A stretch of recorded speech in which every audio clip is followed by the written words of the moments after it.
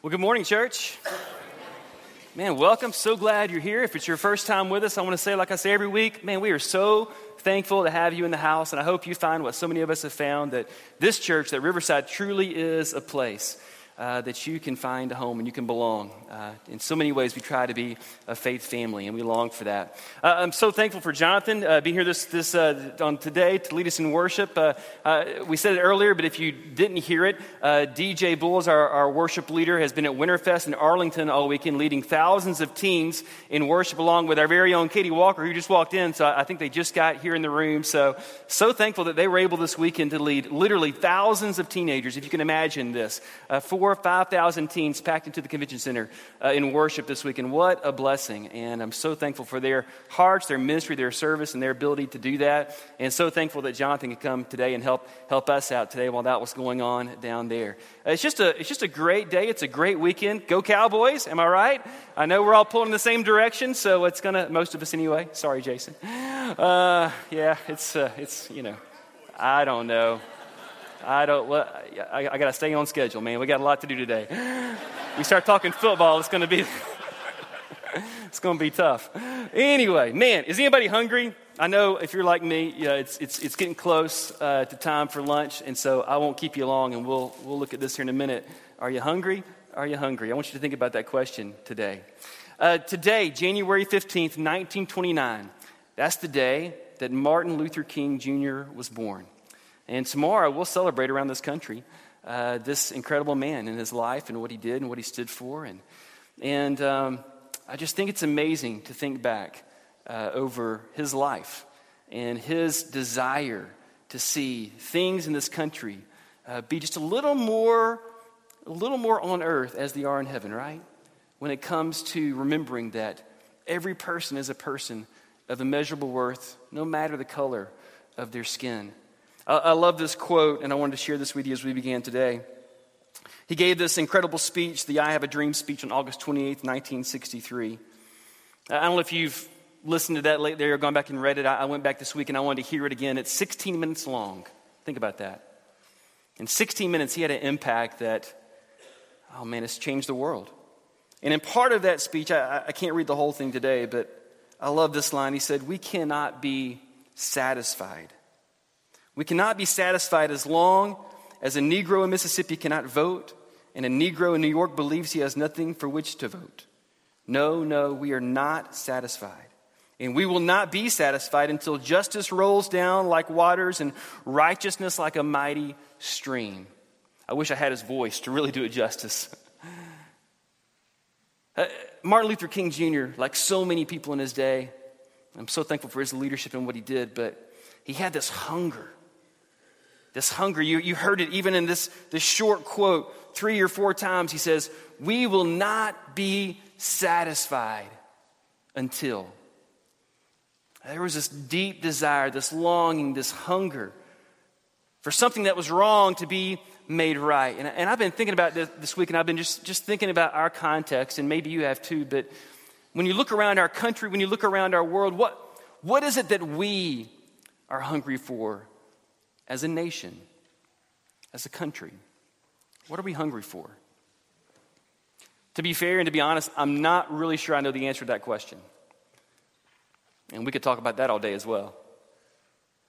What are we hungry for? Let's narrow the scope of that. What are we hungry for as a church? What are we hungry for as the church at Riverside? What is that thing or that place where we experience incredible dissatisfaction or unsatisfaction, and we're striving and we're working to make things right? We have a deep desire, a deep hunger to make something right that is wrong. What are we hungry for?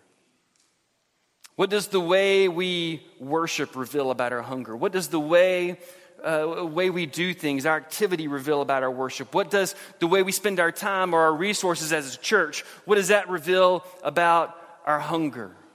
What are we hungry for? What are you hungry for? In your life, what are you hungry for? You see, I just have to believe as we walk in the room this morning with all of the people that are here today that as we come into this space together, that there are so many people walking in, and in one area of your life or another, there is an area of dissatisfaction. There's a place in your life where you're not happy with the way things are. What is it you're hungry for this morning? Where is that place?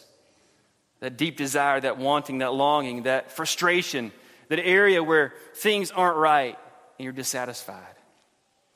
This morning I want us to look at Jesus, and I want to look at one of the things that he said about himself. Like Jason said, we're starting a new series today, and over the next few weeks we're going to look through the Gospel of John, because over and over again, 7 different times, Jesus says something to this effect: I am, and then he fills in the blank. And I love that he does this, because I think in our world today, and even in this church, we say things about Jesus all the time. We believe things about Jesus all the time. But sometimes, if we're not careful, what we say about Jesus and what we believe about Jesus, it can be different than what Jesus said about Jesus. So the idea of this series and the idea for the next few weeks is just to step back and to take a look at Jesus and ask him the question, who are you? And let him tell us. And I think when we do that, something amazing could happen. First, we could learn a little bit more about who Jesus really is, right? We can learn more about what he said about himself and what is true about him.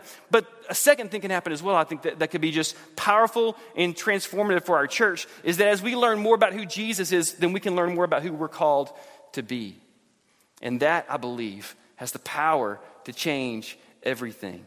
But before we get to Jesus this morning, we have to back up, because this morning we're going to get to John 6 in a minute. So just to kind of give you a heads up, we're headed that direction. We're going to look at some words of Jesus there.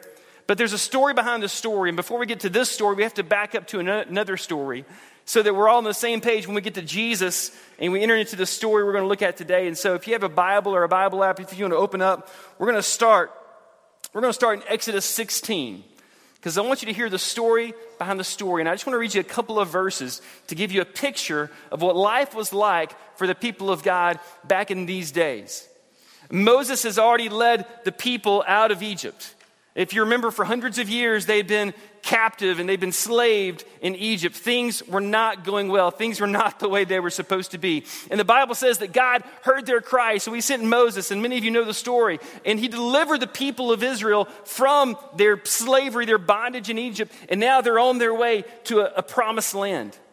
But as they're on their journey, they've already left Egypt, they've crossed the Red Sea, they've seen God do amazing and awesome and unbelievable things. Right? In so many ways, their faith should be at an all-time high. It's hit a watermark. It's been one of those moments in the life of their people where they know God is with them. But they're on their journey, and all of a sudden, they literally get hungry.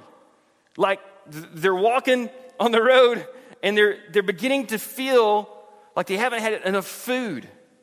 And their bellies are grumbling and rumbling. And so what happens is they begin to grumble and rumble. And in Exodus 16, verse 3, they make this incredibly bold declaration. They said, if only the Lord had killed us back in Egypt, they moaned. There we sat around pots filled with meat and ate all the bread we wanted. Life was so wonderful back when we were slaves in Egypt and people were beating us and making us do things, right? But now you have brought us into the wilderness to starve us all to death. Can you feel the collective eye roll of God at this moment? Like, seriously, do you not remember? They were chasing you with chariots and arrows and spears and whatever else they had. They were going to kill you. And now you're wishing to go back there because you're a little bit hungry? Are you serious? But this precipitates one of the greatest miracles in the entire Bible. In fact, if you were to ask me, what's one of your favorite miracles in all of Scripture, I would probably say this one. Because what happens next is that God hears their cry again, and instead of striking them dead and starting over, which is probably what you and I would have done, God does something incredible. He has enormous compassion on his people, despite their moaning and groaning. And so that could be the message right there, right? For us, there is hope. There is hope for all of us.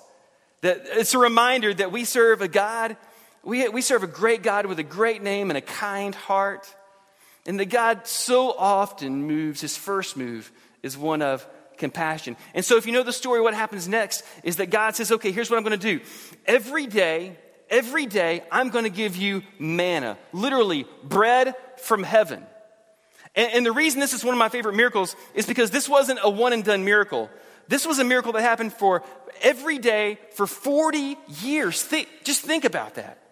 This happened every single day for 40 years. It was a 40-year miracle. Every day, over and over again, God provided them literally food, bread, manna from heaven so that they wouldn't be hungry and they wouldn't have to complain again.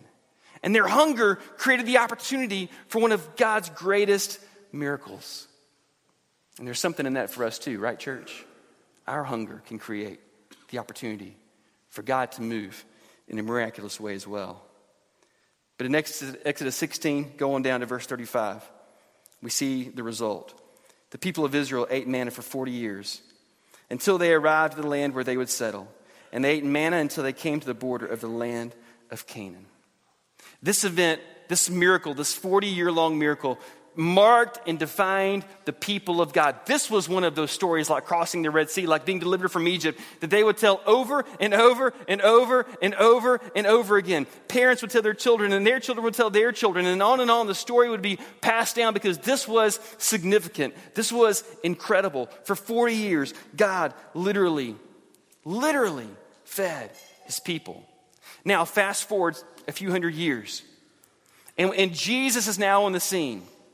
And if you want to turn over to John 6, you're going to find out that at this point in the life and the ministry of Jesus, it's still pretty early on, but at this point in his ministry, he literally has thousands of people following him. In fact, John 6 is going to tell us that there's 5,000 men, which that's not counting women and children, so you can let your imagination run wild. There could have been 10,000, 15,000, 20,000 people, all following Jesus. His fame is at an all-time high. His popularity is at an all-time high. So many people are following the same Jesus that you and I claim to follow. It's amazing.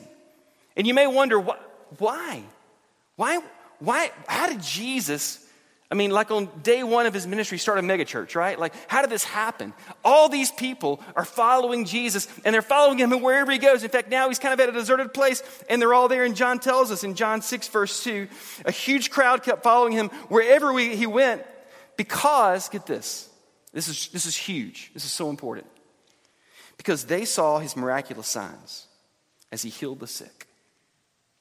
They saw the power of God literally at work in the person of Jesus. And they had been hoping against hope. We've talked about this. They'd been wanting against all odds for someone to rise up like Moses to lead them again and deliver them from their present oppression. Maybe, just maybe, we've seen what he can do. We've seen him heal the sick. Maybe this is the Messiah. And so they're following him. They're following him. And in John 6, verse 5, John says this: Jesus soon saw the huge crowd of people coming to look for him. And turning to Philip, this is one of his disciples, one of the boys. Turning to Philip, he asked, "Where can we buy bread to feed all these people?" He was testing Philip, for he already knew what he was going to do. And this is important for you to know as well. Whenever Jesus asked a question in the Gospel of John, he's always testing someone. It wasn't like Jesus didn't know what was going to happen next. It wasn't like Jesus didn't have the answer or he didn't know what to do. Jesus already, probably in his mind, he thought there's 100 different ways I can solve this problem, and they're all awesome. But let me just see what Philip would say, right? Hey, Philip, come here. Philip, you've seen me. You've heard the stories. You know I turned water into wine. You've seen me heal the sick. You've seen me do lots of cool things already. So, hey, Philip, what do you think we should do? How do we feed these people? Now, I'm sure Jesus was looking for Philip to come up with a really creative, cool, amazing answer. But Philip did what a lot of us did. Philip replied, Jesus, even if we worked for months, we wouldn't have enough money to feed them. Like, Jesus, seriously? You realize, like, this is a simple math problem. We've got this many people.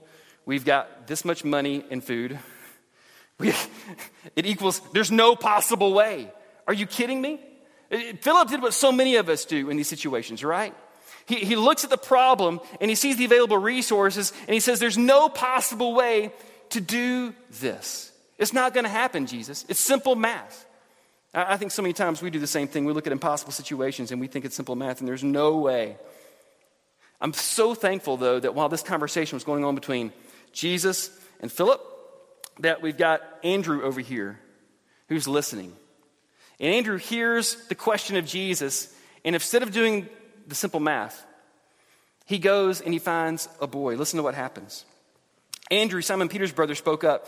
There's a young boy here, Jesus, and he's got 5 barley loaves. That's poor man's bread, by the way. And 2 fish. But you know, what good is that with such a huge crowd?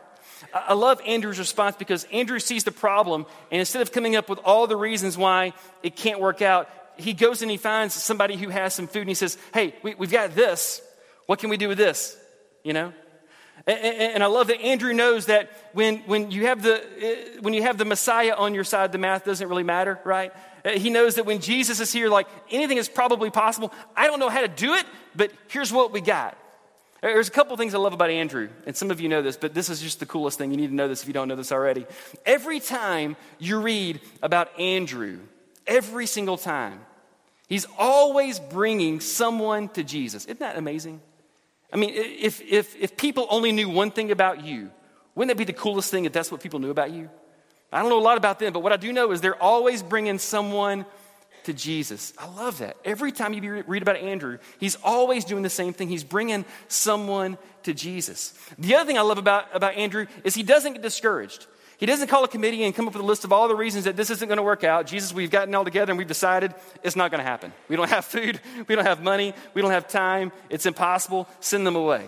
Andrew doesn't get discouraged. He doesn't get mad. He doesn't do any of the things that you and I might typically do. What Andrew does is he goes and he finds a boy and he says, hey, here's what we got. What can you do with this Jesus? And it's just a powerful reminder. This isn't the message today, but just so you know, this is a powerful reminder that whatever impossible situation you're facing in your life, if you'll just bring whatever you have to Jesus, no matter how small and insignificant it may seem to you, Jesus can take that.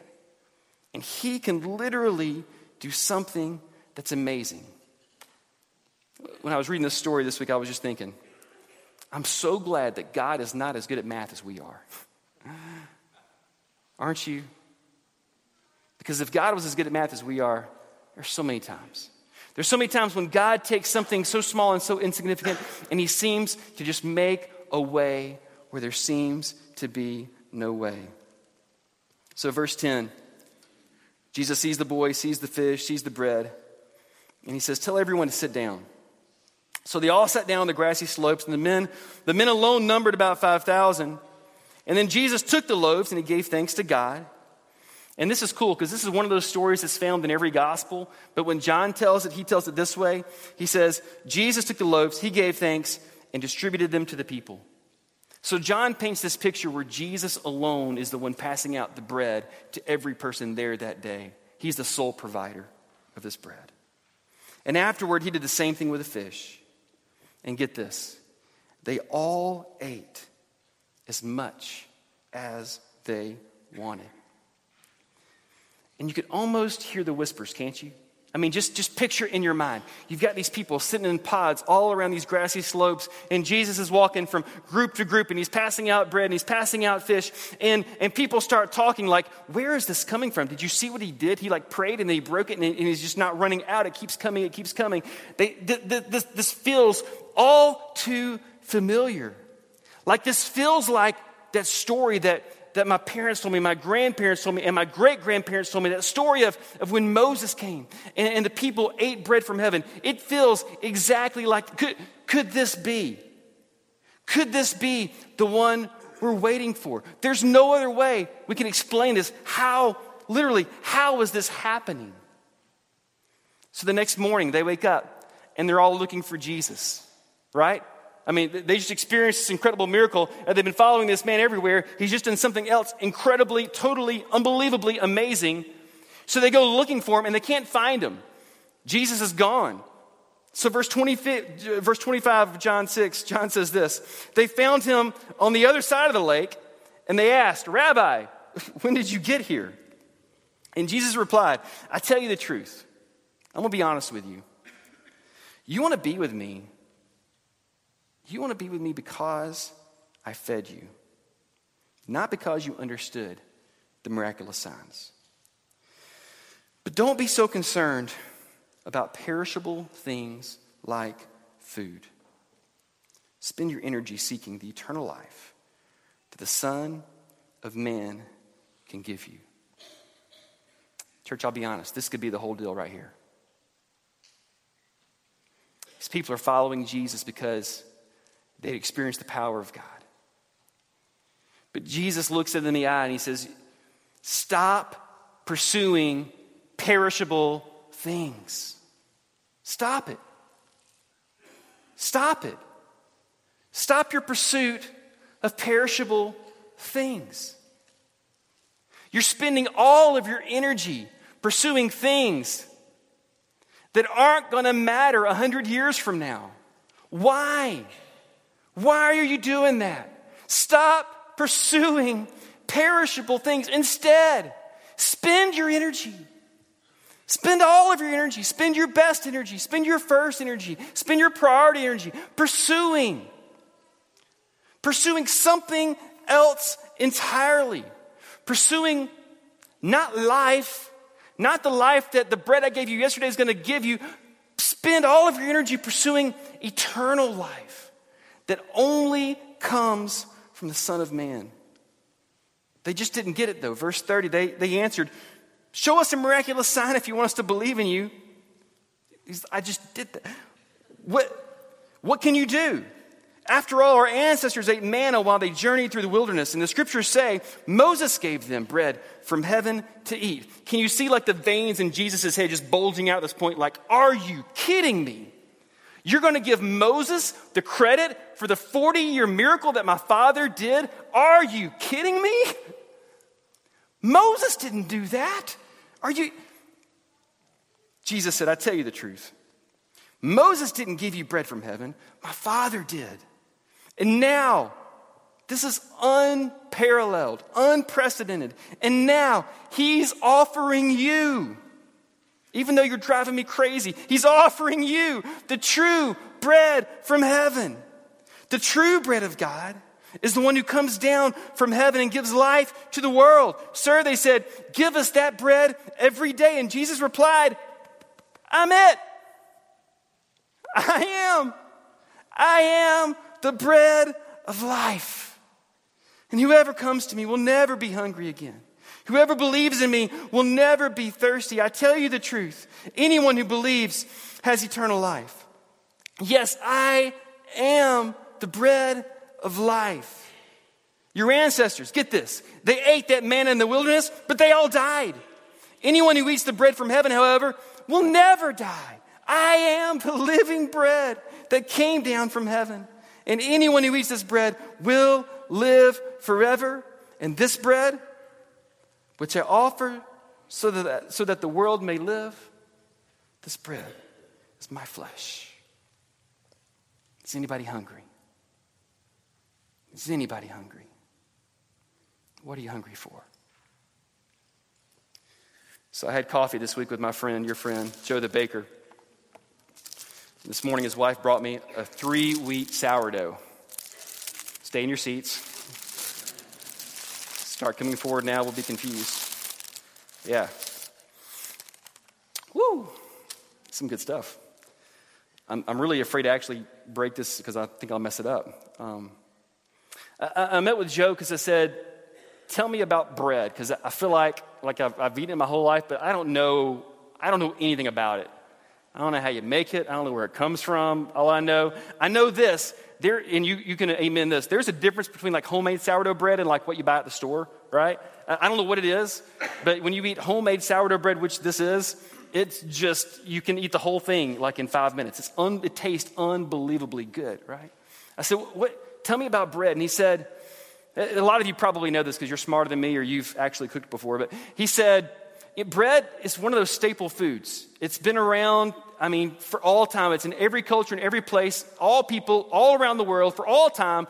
Almost everyone has always had access to bread because bread is made from 4 basic ingredients. You know what they are? Water, salt, flour, and yeast. So that's pretty cool. I like that. I said, well, what else about bread? He said, well, bread He said, the thing about bread is you can't actually make bread. I'm like, what are you talking about?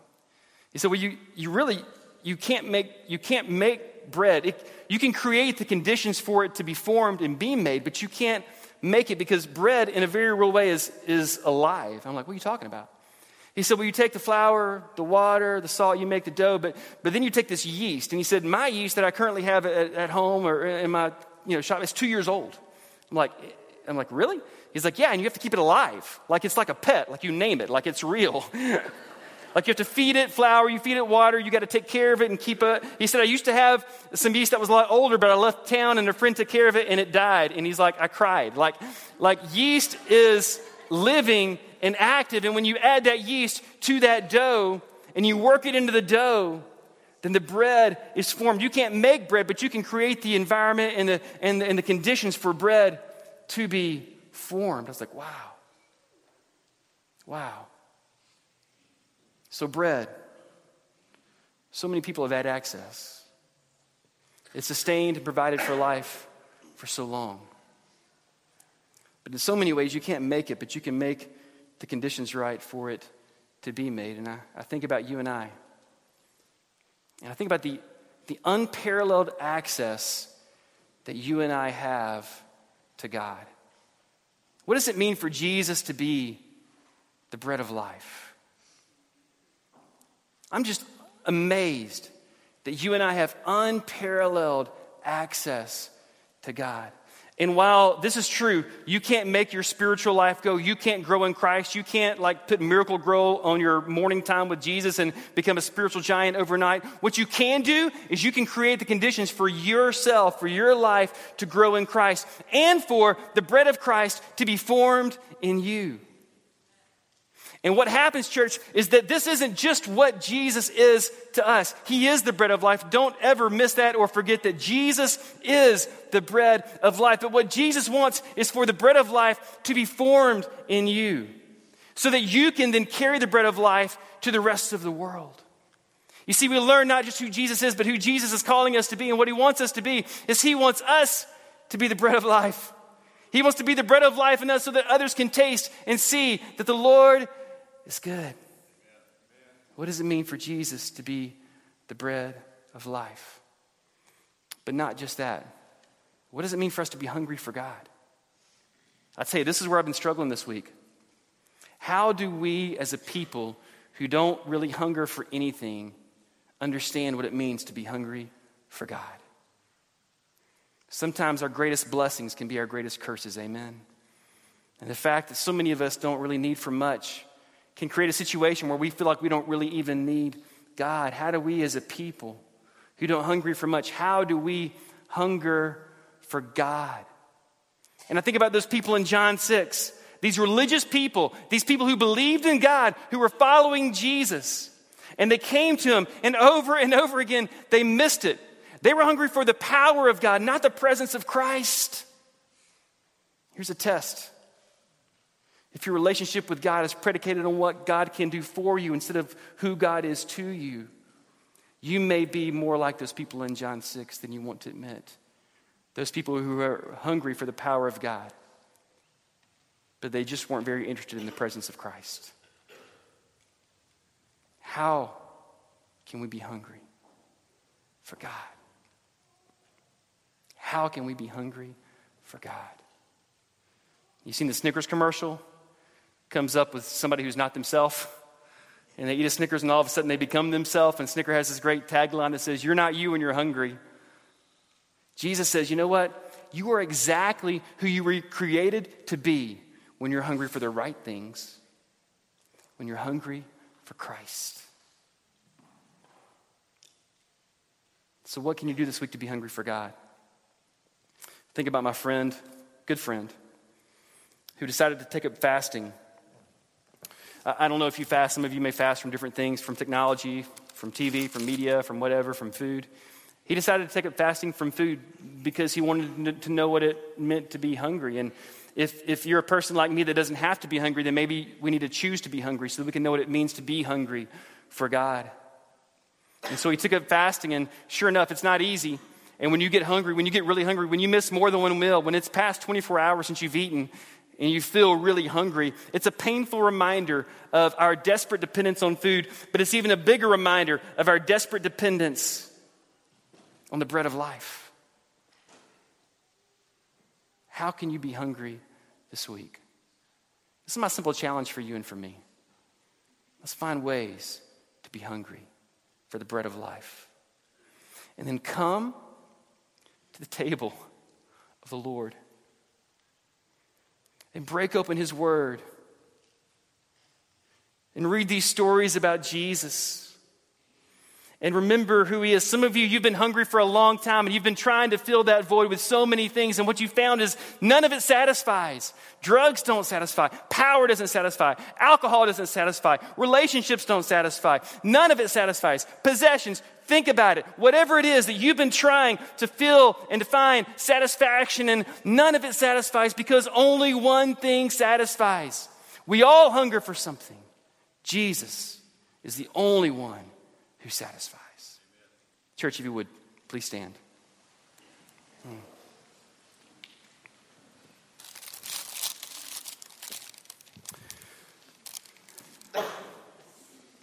Martin Luther King had an incredible dream. And we're not there yet, but we've made great strides. Jesus had a dream. He had this idea that you and I could find everything we would ever need in him. He had this idea that if you and I would stop pursuing perishable things and start pursuing him, that we would find all we ever needed. And one of Satan's greatest ideas is to convince you and me that that's not true, that we need something else. Jesus says, it's not me plus anything, it's just me. So church, I want to invite you to be hungry this week. Maybe you haven't been hungry in a while. Maybe you need to create some hunger. But I want to invite you to taste and see that the Lord is good. To pray, give us this day our daily bread. And when you pray that prayer, you're not praying for food, you're praying for Jesus. To come before him and discover that what you need isn't so much his power and isn't so much a miracle. What you really need is just his presence. It's just to be with him and let him be with you. And to find that Jesus, only Jesus, satisfies. Let's sing.